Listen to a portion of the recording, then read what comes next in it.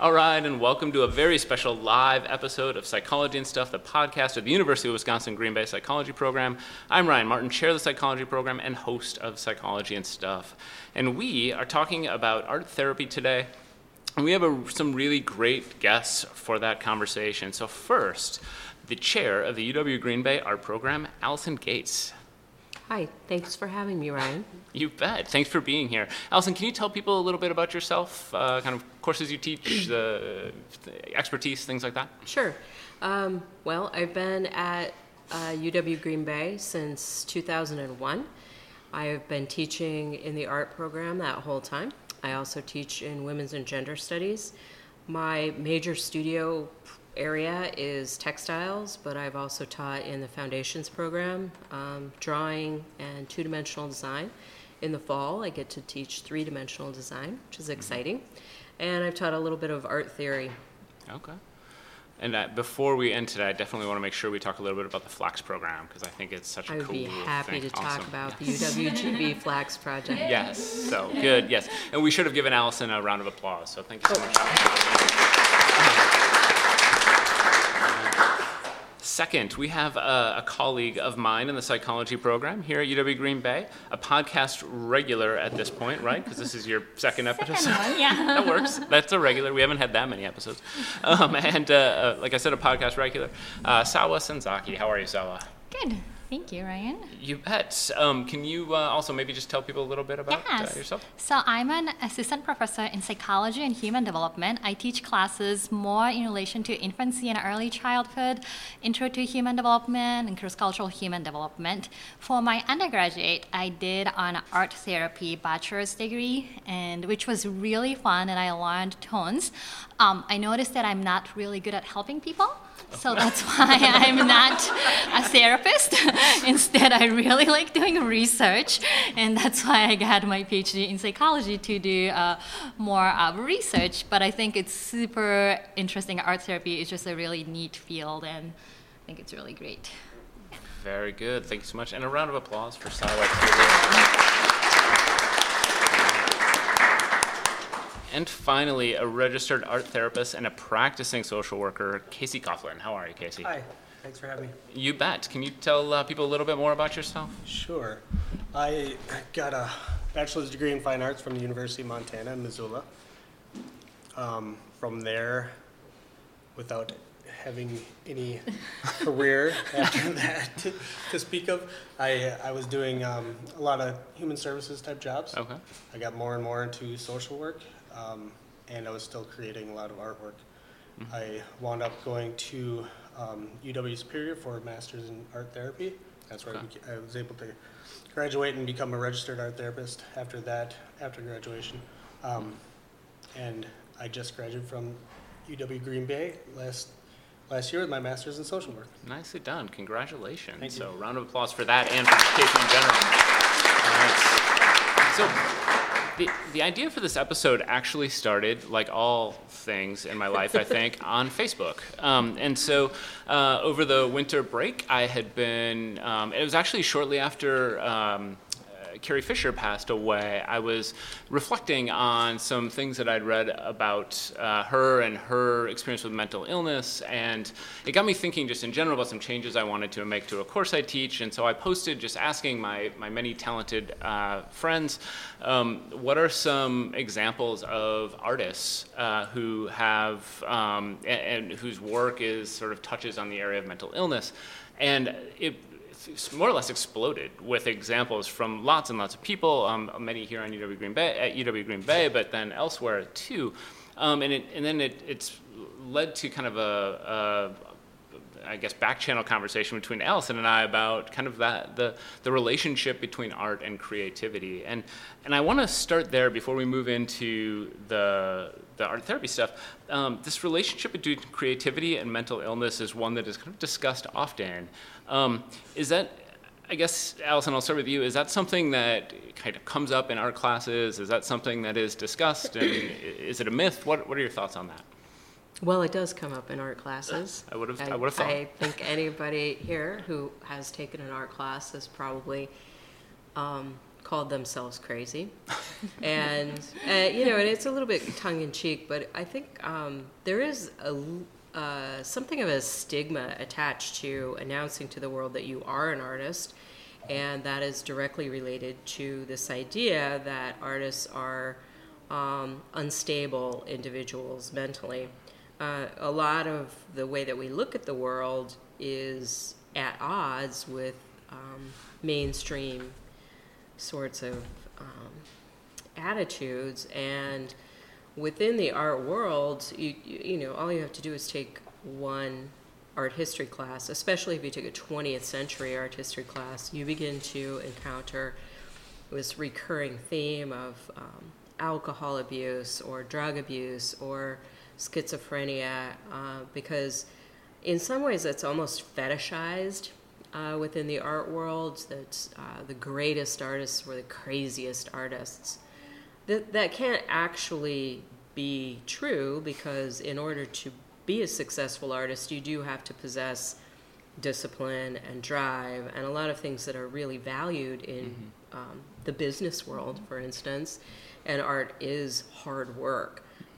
If you were really that off the rails, you probably would not be able to produce enough in order to realize yourself as a professional artist. So, and those are some things that come up. And a lot of the things that I see my students doing and that I know other professional artists do, and you probably have seen this too, you do things like you'll stay up all night because you're in a groove.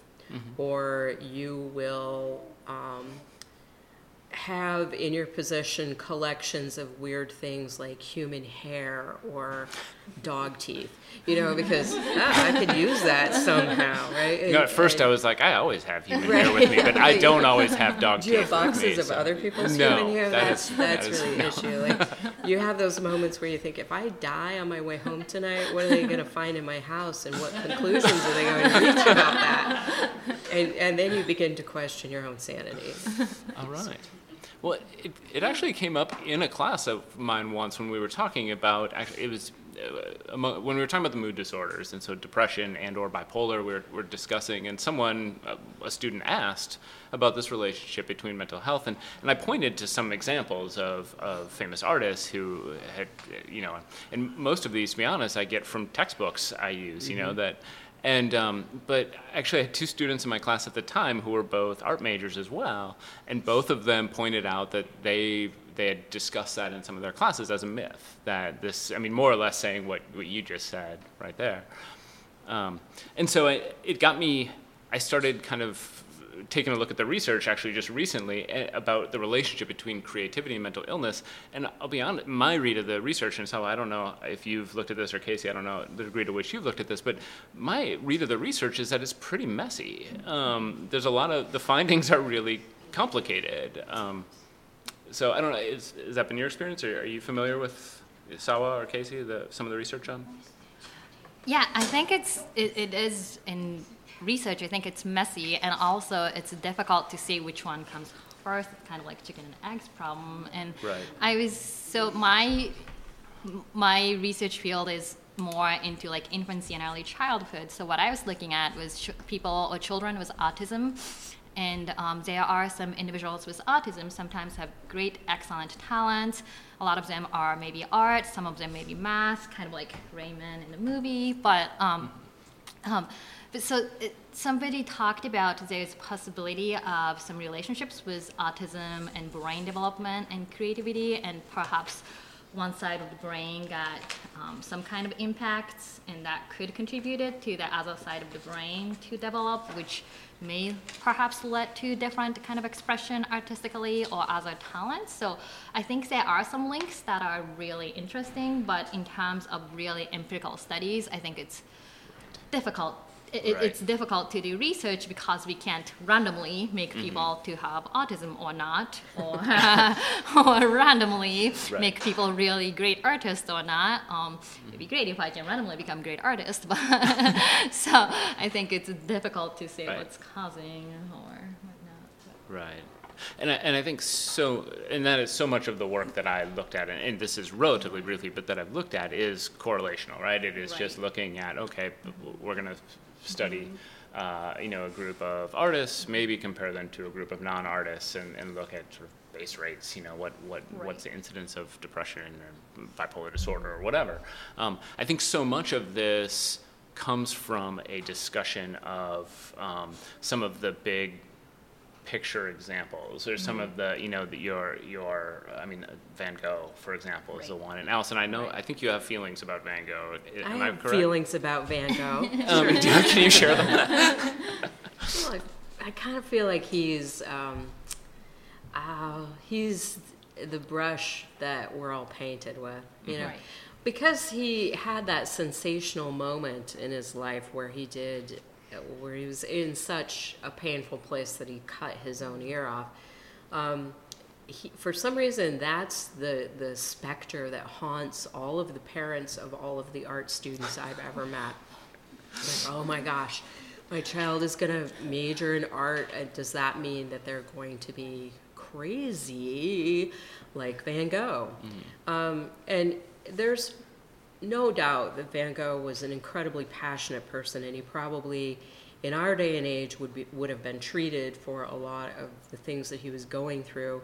And he's by no means the only one. He's just the most dramatic, and of course he did commit suicide. So his end is logical if you look at his life based on what we know.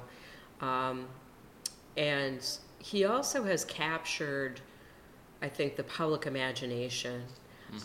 Anyone who's ever seen that old movie with Kirk Douglas, Lust for Life, if you've ever seen that, look for it. It's actually quite hilarious, the way that Kirk Douglas plays Van Gogh as a man who is suffering from mental illness is so overblown that it's comical at points, but it also is a wince-inducing movie for most of us who work as artists.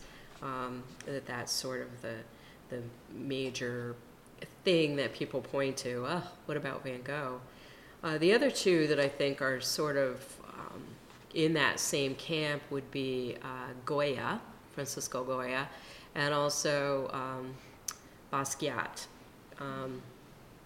And they were, people whose mental illness was documented to a great degree through their art, but also because they were notorious. People told stories about them. The vast majority of artists I know are real, boring, middle-class folk. I would be shocked if my neighbors even knew what I did for a living. I blend in that well. And most of us are more introverted. Artists tend to work alone quite a bit. So the fact that there are these few examples who were sort of visibly, publicly talked about, that seems to have formulated this stereotype of artists. Yeah, and I think that really, as we know, stories like that move pretty quickly, right? Right, and they're the kinds of things that people remember and the kind of things that people talk about. Yeah, if you cut your ear off, we would all wonder about psychologists, yeah. So that's a study we could do. Well, you didn't. Okay, no, I'm good. So, I read this. So this was an article that actually got posted during the Facebook discussion on this very topic. And there's a quote in there that I wanted to unpack a little bit before we move into the discussion of art therapy, because I thought it was really interesting. And so many personality characteristics of creative people make them more vulnerable, including openness to new experiences, a tolerance for ambiguity, and an approach to life in the world that is relatively free of preconceptions. This flexibility permits them to perceive things in a fresh and novel way, which is an important basis for creativity, but it also means that their inner world is complex, ambiguous, and filled with shades of gray rather than black and white. But what are your reactions to that as you read it? Anyone? Yes. Yes. A solid yes. Yes. Well, that article is interesting because of the number of times the word ambiguity comes Right. up. And I tried to reread it this morning in preparation for coming here today. I think ambiguity is a place where most artists feel pretty comfortable, which is terrible in academia when we have to make a decision. The art faculty, it's bad. But we do have this comfort zone where things don't have to be real concrete for us in order for us to move ahead. There's a see what happens kind of attitude, or we'll try it. If it doesn't work, we'll go back and we'll do something else. And we tend to be okay with that.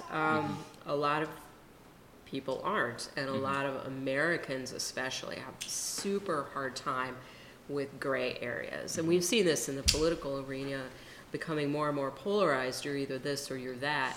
And I think that artists really aren't this or that, and we change.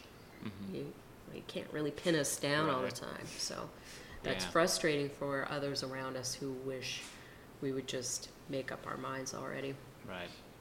And it's funny you bring that up, because so the phrase tolerance for ambiguity used to be in the learning outcomes for psychology. And Really? Yes. And then they revised this is American Psychological Association learning outcomes, and they revised those learning outcomes a few years ago, and that phrase was removed. And I don't know the backstory to why, but I will say I actually don't find that psychology students are very comfortable with ambiguity. I don't know, Sal, if you've had that experience or not, but I agree. yeah, and it seems like so often they want answers, right? It's like, I want to know what causes X, what causes Y, what do we do about whatever, and so it was disappointing to me when those were removed, because I always thought that was a really important aspect of our learning outcomes. But Well, I have to say that in the beginning, not all art students are that comfortable.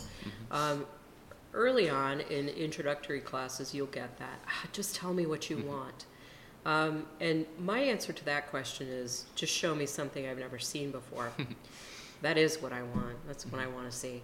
And that really makes my students mad. But on the other hand, once they get used to that, then they're used to the ambiguity. And because in that is permission to fail. And I think American college students don't feel that they have permission to try and not succeed. Like there's always that idea that you want to know exactly what somebody is asking of you so that you can answer the question correctly. And in art, there are infinite correct answers to whatever problem your professor might pose to you. yeah, it's so funny. So I've never really taken, that I can think of, an art class in college, but I took a handful of literature classes, and I remember always thinking as a student that there was, when I read poetry or anything like that, it was like I was trying to uncrack a code or something, not uncrack, just crack a code, and and that there was a correct answer, and that my professor knew it, and that I had to find it, and that was the goal, and my problem was just that I was too stupid to figure it out, and I think that it was actually, frankly, relatively recent that I started to think about literature differently, but it's also sometimes, I think as a teacher, it's difficult because I have similar feelings with students. There are times when what I'm looking for from them is to be wowed, is to be sort of surprised by something I haven't seen before, but it is a really challenging space to work through, because I think, like you said, the permission to fail, that I think they're approaching things the same way I approached literature and, frankly, probably art. There's a right answer. Tell me what it is. Right. Yes, So, I think that's true.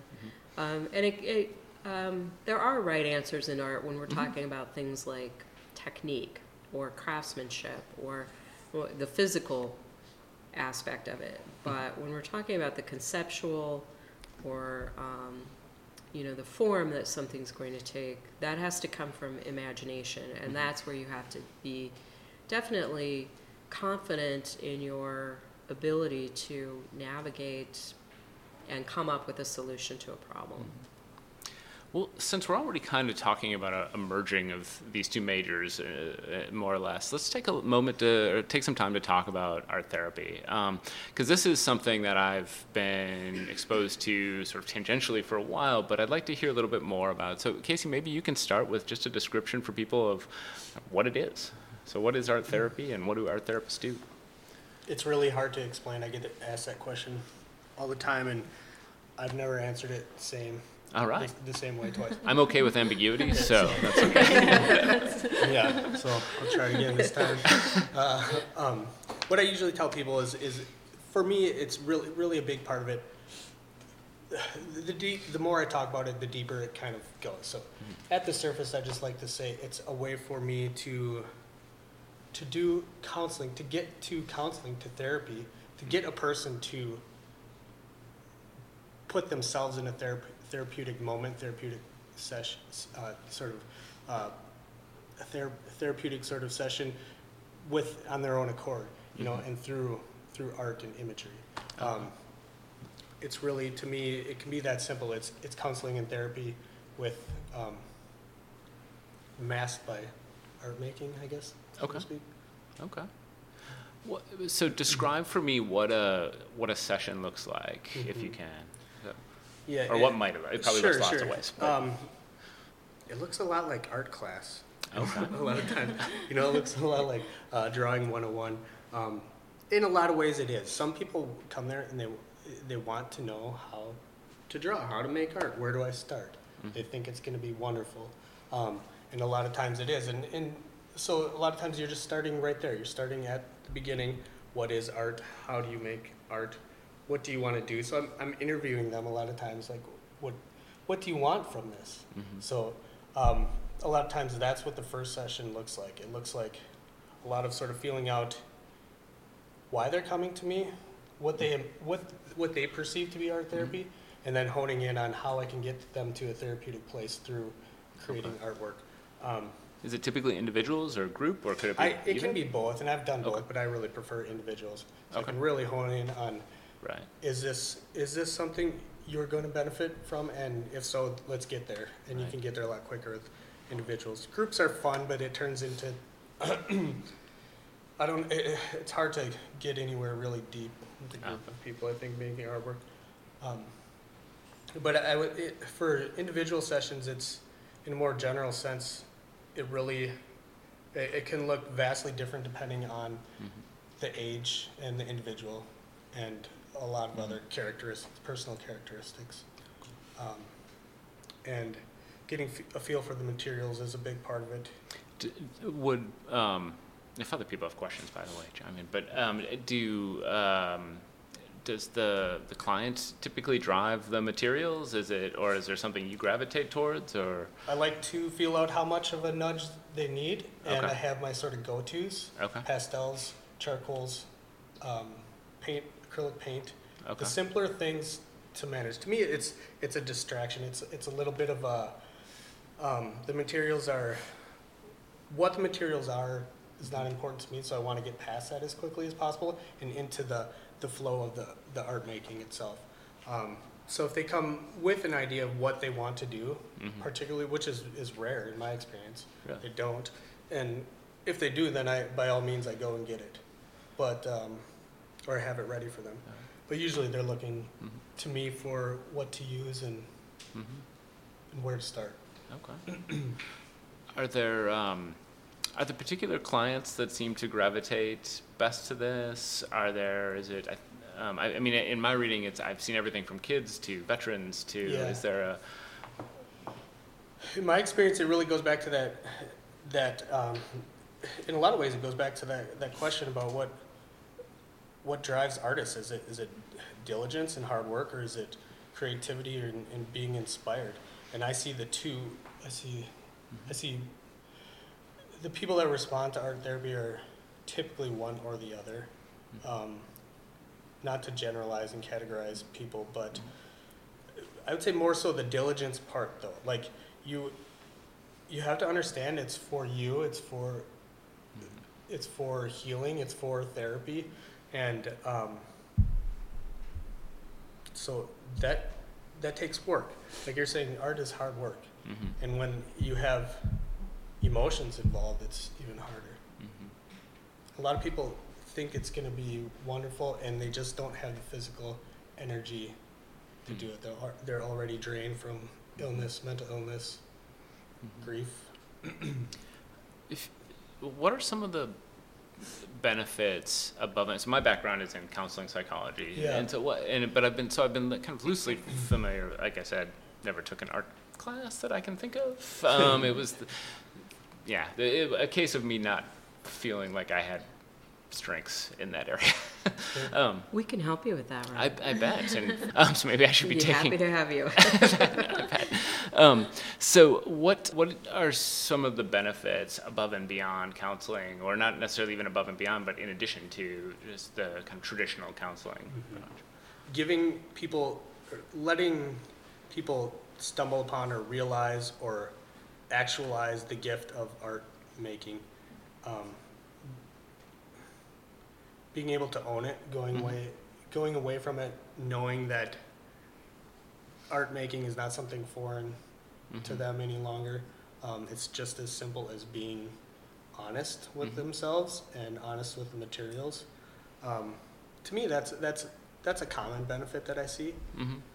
Another common one is tapping into energy. Not to get metaphysical or anything, because I'm not, but tapping into the energy involved when you're into it, when you're in the moment, when you're feeling it, when you're in the flow, when you're experiencing flow. That's a powerful thing. That's similar to a meditative state, and it's healing and it's healthy. It can be, and so that's a wonderful gift you can give yourself. And I like to think that I help people get there. Some people sometimes. Right. Can I just add to Yeah, it? please jump in. So I think, I'm not an art therapist. This is just my reading from it. But I think another thing that's really interesting, especially for young children, is that when you have those traumatic events, whatever that might be, sometimes it's difficult to put thoughts and feelings into words. When you're doing counseling, you have to explain your feelings and emotions and thoughts, but that could be really challenging. If we think about it, we dream in pictures, right? We don't dream in words. So this process of putting thoughts into words, everyone does this without thinking about it, but it could be really difficult when you're under stress or trauma.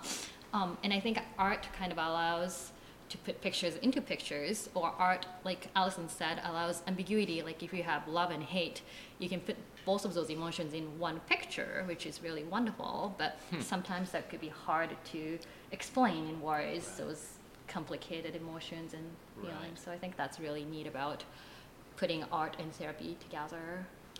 I think and I see this with my students, I think art, visual art, but also probably music, poetry. It's like learning another language. It's giving you tools to express yourself in a way that is nonverbal. And we live in a society that's full of images, but we don't have a lot of visual literacy as a culture. And when you give someone the tools to express themselves without having to choose verbal vocabulary, and you give them a visual vocabulary, sometimes the verbal vocabulary can come later. But I see this as especially critique. If a student stands there and they talk and talk and talk and talk, and we're looking at a lump of clay, then the question is, is your object actually expressing what you want it to express? However, I think that if you're not facing critique, if you're not facing the criticism, which you wouldn't be in a counseling situation, that object or picture that you just made can be the catalyst to allowing it just to get it out, to get whatever emotions that you're having a hard time putting voice to get them to come out of yourself. That's really fascinating to me. I mean, as someone who studies emotions and spends a lot of time thinking about emotions, the idea of this as another language to communicate, what I think is a really complicated thing to communicate always. I mean, what a person is feeling is always such a complicated complicated thing, and understanding that is complicated, but then trying to express it is so challenging that the idea of giving people another language or tools is really intriguing to me. Talk a little bit about the program here, because there's a new program. Allison, maybe you can... Are we in our second year? I think so. I believe we are. Well, this came about as me being responsive to requests. For years, I have said, well, we should look at whether or not we can offer some degree granting tool for art therapy, because I always have students who say, well, I'm really interested in that field. I want to work with people, but I don't want to be a teacher. And also because it sounds like a career. Artist doesn't sound like a career, but art therapist sounds like a career, right? So I'm always sensitive to that. I always ask a lot of questions to make sure that that's not really the motivator. Can I quick tell the story about my son going as an artist for career day? And so my son for career day, he was in kindergarten. He wanted to go as an artist, and so he put on an apron and took some paintbrushes and a thing that you hold in your hand. Palette. A palette. Yeah. Thank you. I'm a great mentor for him. But it posted his picture online, and people were liking it, and then Allison posted, support for it, but also, please, I hope no one picks on him. I was worried about him, that he was going to be bullied. That somebody would say that's not a real career or something. Right. Negative like that. It is a real career. For those of you who are wondering, it is a real career. Yes. I know. It's the only job I've ever had that I've had health insurance, being a professional artist. But, so he had a great experience, for the record. Everybody was wonderful to him. But so, yes. And I do deal a lot with parents because I am the chair of the program. So we do campus preview day and those kinds of things. And parents are always panic-stricken when their children say, I want to be art majors. Now, that won't happen to your children, Ryan, which I'm happy about. But there's always that moment where people get kind of nervous, like, how are you going to pay your bills? So after weeding out the I'm just looking for something to tell my parents people, I realized that there was a genuine population who wanted to be art therapists.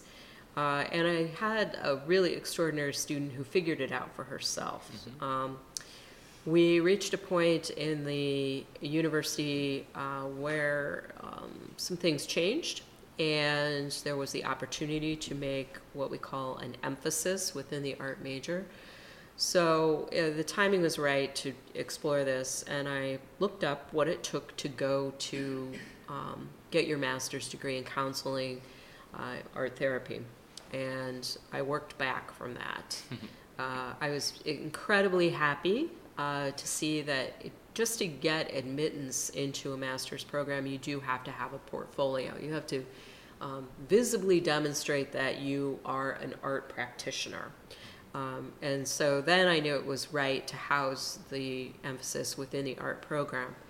At that point, I came to Ryan and to his colleague, Kate, and we worked out which courses would be the most beneficial to the students, taking into consideration the kind of experience that they were going to need in psychology in order to get admitted into a master's of counseling program. So that's working together. That's when we created the emphasis in pre-art therapy through the art major. And I think of it as a pre-professional program, because you won't graduate and be an art therapist. You do have to go on and get your master's degree, because you are going to be a mental health counselor. And a lot of the checks and balances, and I think, Sawa, you were in that meeting, a lot of the checks that I wanted to make sure was that were that we weren't irresponsibly setting people up to sort of amateur hour pop psychology kinds of situations. I really do believe that mental health has to be taken very seriously, and that if we were going to set students up to go into a field like that they needed to be absolutely and responsibly prepared to do that. Very good. Yeah. And I think we have I think I've approved declarations for 3 students who are currently on track. Yeah, which is really exciting. So this is good. Well, I want to open it up to questions from the audience. So if you have a question, you can come on up to this microphone. This is the moment I was scared of. There we go. Yay. All right. Round of applause for the person coming. Yep. And can you actually just start out by saying your name and then maybe, so if you have a favorite artist, great. If you don't, maybe a favorite author that you could share. Here, I put people That's on a the really spot. hard question, so Okay. can I pass? Just name that works. Okay, my name's Brianna. I'm an art major, so that's why that question is hard. Oh, okay. But my question was, what makes somebody seek out art therapy? A lot of times they're referred to me by someone who knows what I do. Other times there are people I know through my social work, through my other job, and I kind of nudge them my way. A little self-referral, it's totally unethical. But it just happens that way. It's not like I don't bill insurance for it or anything. So those are 2 really common ways. I think I can really only speak for myself, but I think other people who do bill directly to the people for hours of art therapy, those people seeking out therapy, I think a lot of times it's parents for their children, and a lot of times it's individuals who really are seeking it out because they know what they can get from it already. They just need someone to help them get there. So then what exactly, I know there's the art aspect, obviously, of art therapy, but what makes it different than from a regular therapy session? They don't have to speak at all if they don't want to, and honestly, that's what I prefer. I like to see, if someone comes to me and is drawing or painting for an hour and they don't speak, and it doesn't look like a chore to them, that's perfect. That's therapeutic, and that's a really easy job for me. But it happens that way because they're connected with what they're doing, and it's therapeutic for them. So that's like the exercise type category of art therapy. Sometimes people are a lot, they'll stop and they'll talk to me. They'll stop, and a lot of times it's really tough to get them to do any artwork.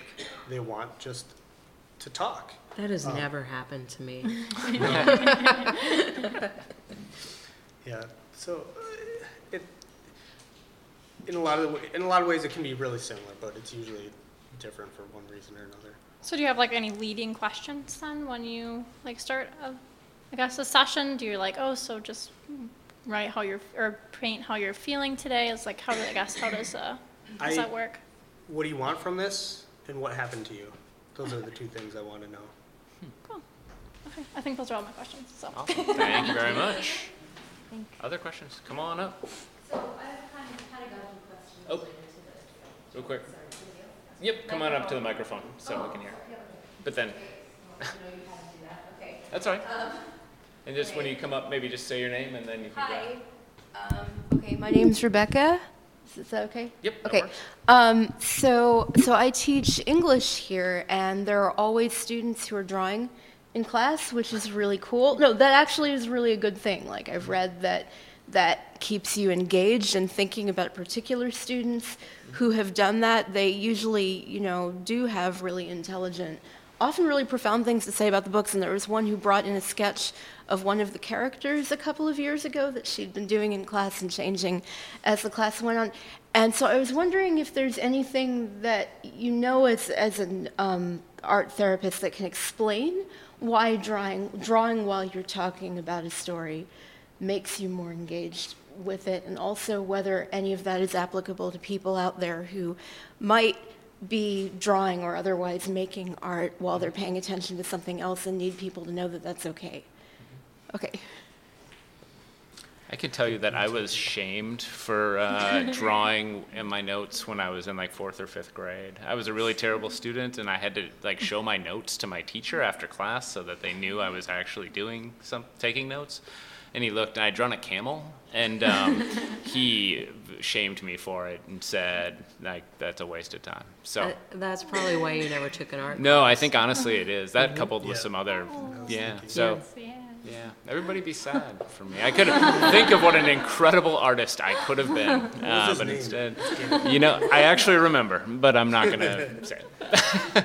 Well, because I'm a knitter, I'm always looking for reasons to justify knitting, and I do know that there have been studies, and maybe you know more about this than I do, or can follow up. Fine motor skills, occupying your hands, can increase your memory of what you've heard audio, and I know that. That's how I remembered everything in my art history classes, was by drawing pictures, and I wasn't actually drawing pictures of what I was looking at all the time, but I do find that I retain a lot more information if my hands are occupied when I'm in a lecture environment. I know that just anecdotally, but I know there's also some research to support that.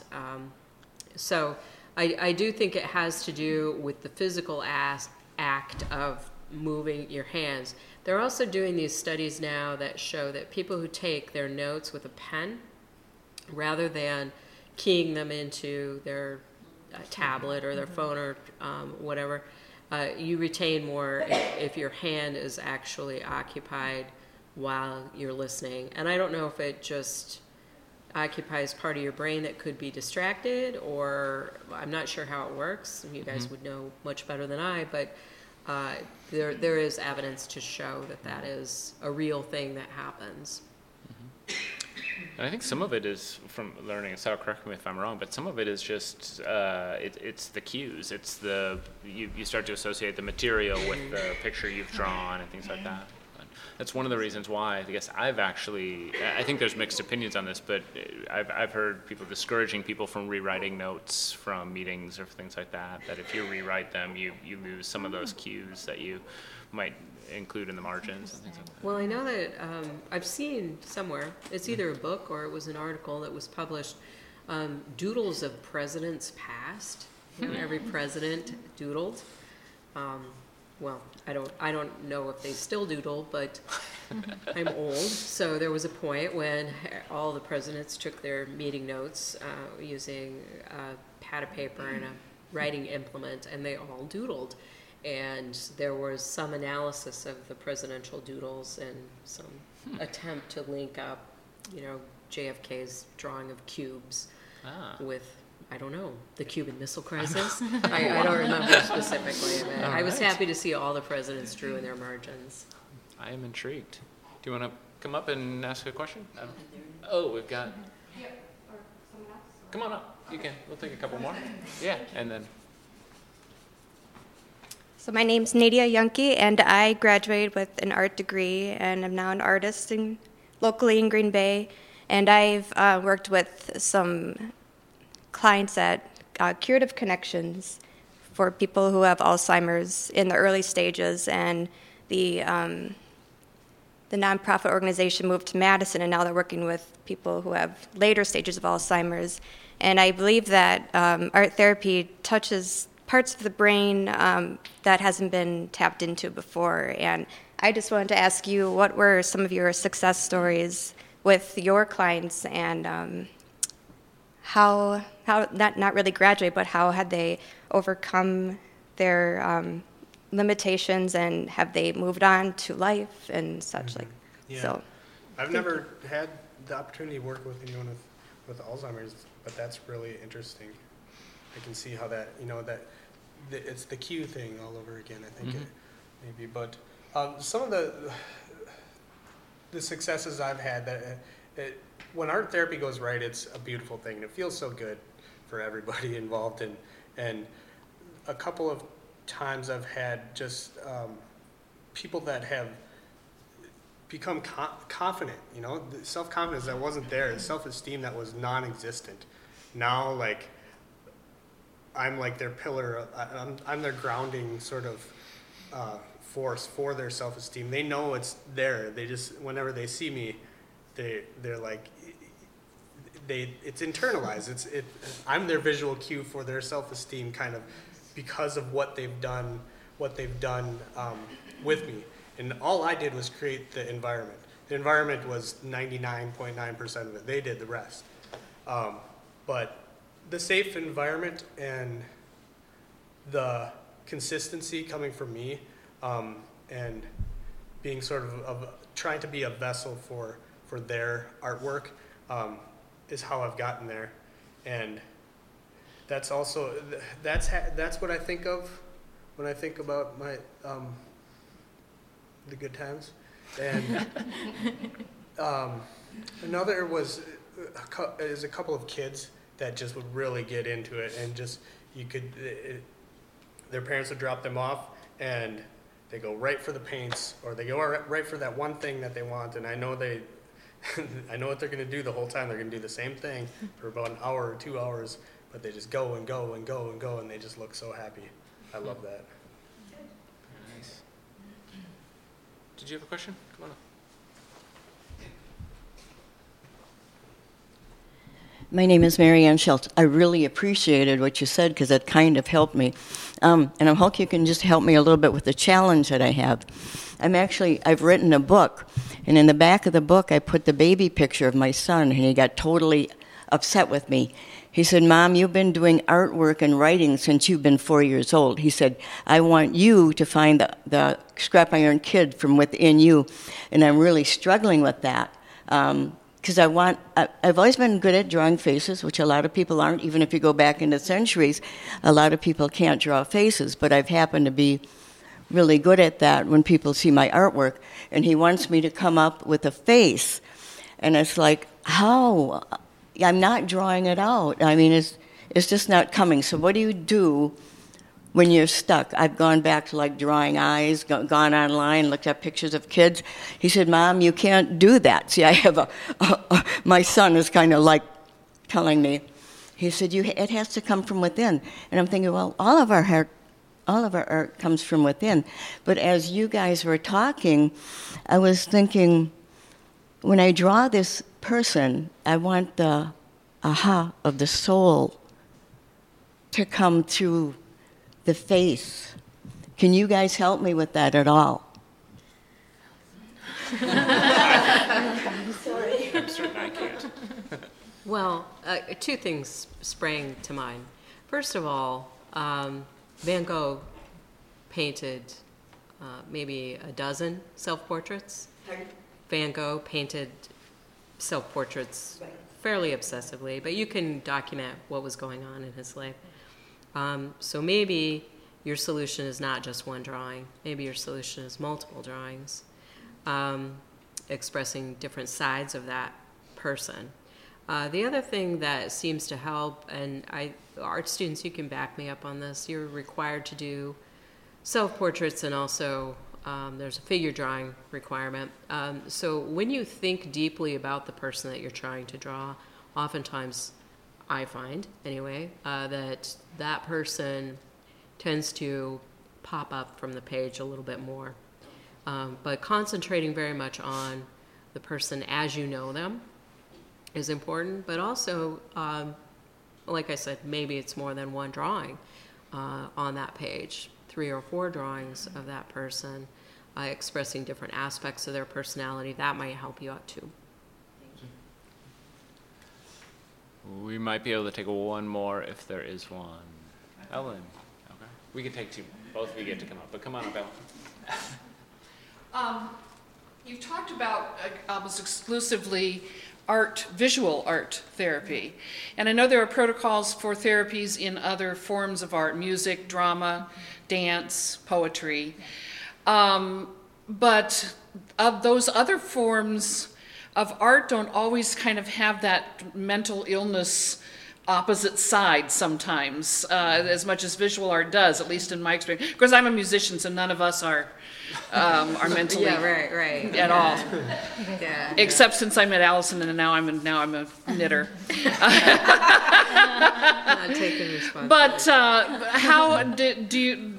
can you speak to these other kinds of therapies at all? And I know your experience here is a lot with the visual art, but what are maybe some commonalities between using other forms of art to do therapy as well?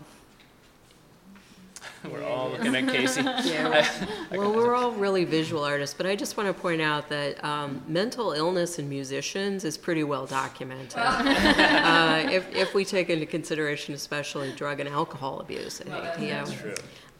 But I think it occurs to me in music or in dance that also those are non-verbal languages. That choreography can be seen as a language, and also musical, like noise.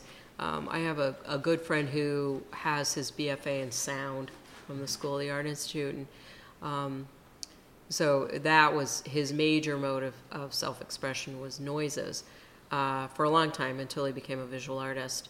So I think there are different ways to get to what we're talking about.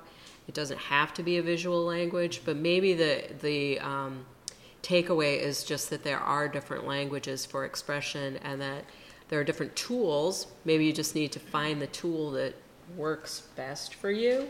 Because even in the visual arts, there are three-dimensional artists and two-dimensional artists, and drawing might not be as helpful to me as working with clay or fiber or something like that. One time I met a music therapist who played the harp, and she would go into hospice settings and connect to their heart, or look at their heart monitor somehow and play some sort of rhythm with their heart Fascinating. beat. And to me, that was like a lot more scientific. Yeah, That's amazing. Interesting. it's amazing. And you can actually, if they're too agitated, you start at the level of their heartbeat and then gradually slow it down. That's interesting. All right, I think we've got time for one more question before we say our goodbyes. Sorry. So my name is Emily Alice. I'm one of the art therapy majors here at Green Bay. And whenever I say that, I get a lot of questions because usually people don't really know what that is, and half the time I don't either. But a lot of times I get asked if there's specific groups of people or specific mental illnesses that are benefit most from art therapy. So I was wondering if in your experience, if there's ever been specific people that you work with the most or get the most out of it. Mm-hmm. People who have depression that have the energy and the drive and want the energy really to do art, that's been successful a lot. I couldn't say that's the characteristic of someone who's going to be successful, but I really, when you're first asking a question, I thought, no, it's just kind of hit or miss, anybody and everybody. That's really what I think. I think it could be anybody. Well, I want to say thank you to all of you for being here. Before we go, though, I have a couple quick things I want to mention. First of all, Allison, I want to talk a little bit about the Flax Project. Can you describe that for people and tell people a little bit about it? Sure. It's entirely unique to UWGB, as far as I know. I have been collaborating, I think, for 5 or 6 years, going on 6 years, with Heidi, if you want to come up, my esteemed, okay, my esteemed colleague from history, Dr. Heidi Sherman. And what we've been doing is we started out inspired by the idea of experiential archaeology, trying to find out how things were done in the Middle Ages. And the way that we decided to do that was to try to replicate what we thought happened. So we planted a crop of flax. We had one student that we shared in common at the beginning of the project. We planted seeds, and then we were stunned when plants grew, and we basically taught ourselves how to farm flax. But that's not the end of the story by any means, because once you have a flax crop, you need to process it into linen. And linen is a fiber like cotton or wool that is used to make cloth.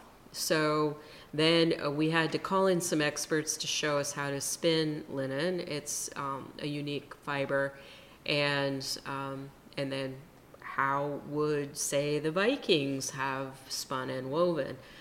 This put us into contact with some amazing textile historians in Denmark. We've been able to work with the Copenhagen, why am I blanking on CTR? What does that stand for? Center for Textile Research. I blanked out on that. And so we've actually been working on raising money to bring a incredible replica of a Viking house to campus, so that we have a center where we can teach other people how to do what we've learned, and give people a taste of really what it was like to live in Northern Europe, and to basically get all of your clothes and the giant sails you need to conquer the world with this fiber.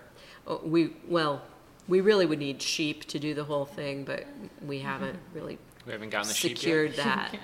that as a possibility for us. There's Yeah, but still time, girls yeah. can dream, right? Yes. So I have had the pleasure of seeing you all present on this, and I thought it was fascinating. If you have the opportunity to see you two present on this, it's a really, really great thing. Yeah, so. we're sort of like a scholarly comedy team. So I Very like to good. think of Penn and Teller on flax, right? Right, yes. So, Penn and Teller on flax. Now that's what I'm going to think anytime you guys. So, Casey, thank you very much for being here. Anything else you want to say before we call it a day? Where can people find you if they want to participate or anything like that? Yeah, I work at a place called Advocates for Healthy Transitional Living. That's where I do social work and a little bit of art therapy. You can find me there. Outstanding, great. And Sal, well, thank you very much. Sal, tell people a little bit about the lab you run. I know it's different from what we're talking about, but it's super important and another really cool thing happening here at UW Green Bay. I work with children. Currently, I have a project with kids between 3 to 5. So if any of you have children who want to participate in our research, we are always welcome. The kids get to do something fun, play some games, and right now we have this device that we can measure people's attention where they are looking at on the screen. It's called an eye tracker, so it's really cool, and we are getting an EEG, like a brain cap, so we can actually see brain waves and things like that too. So we are really excited about doing our research. Very good. My kids have both been participants, and they both asked to come back Good, relatively yes. often. So it might be because they like eating on campus a lot, and I always let them have dinner when well, thank you all very much, and thank you all very much for coming today.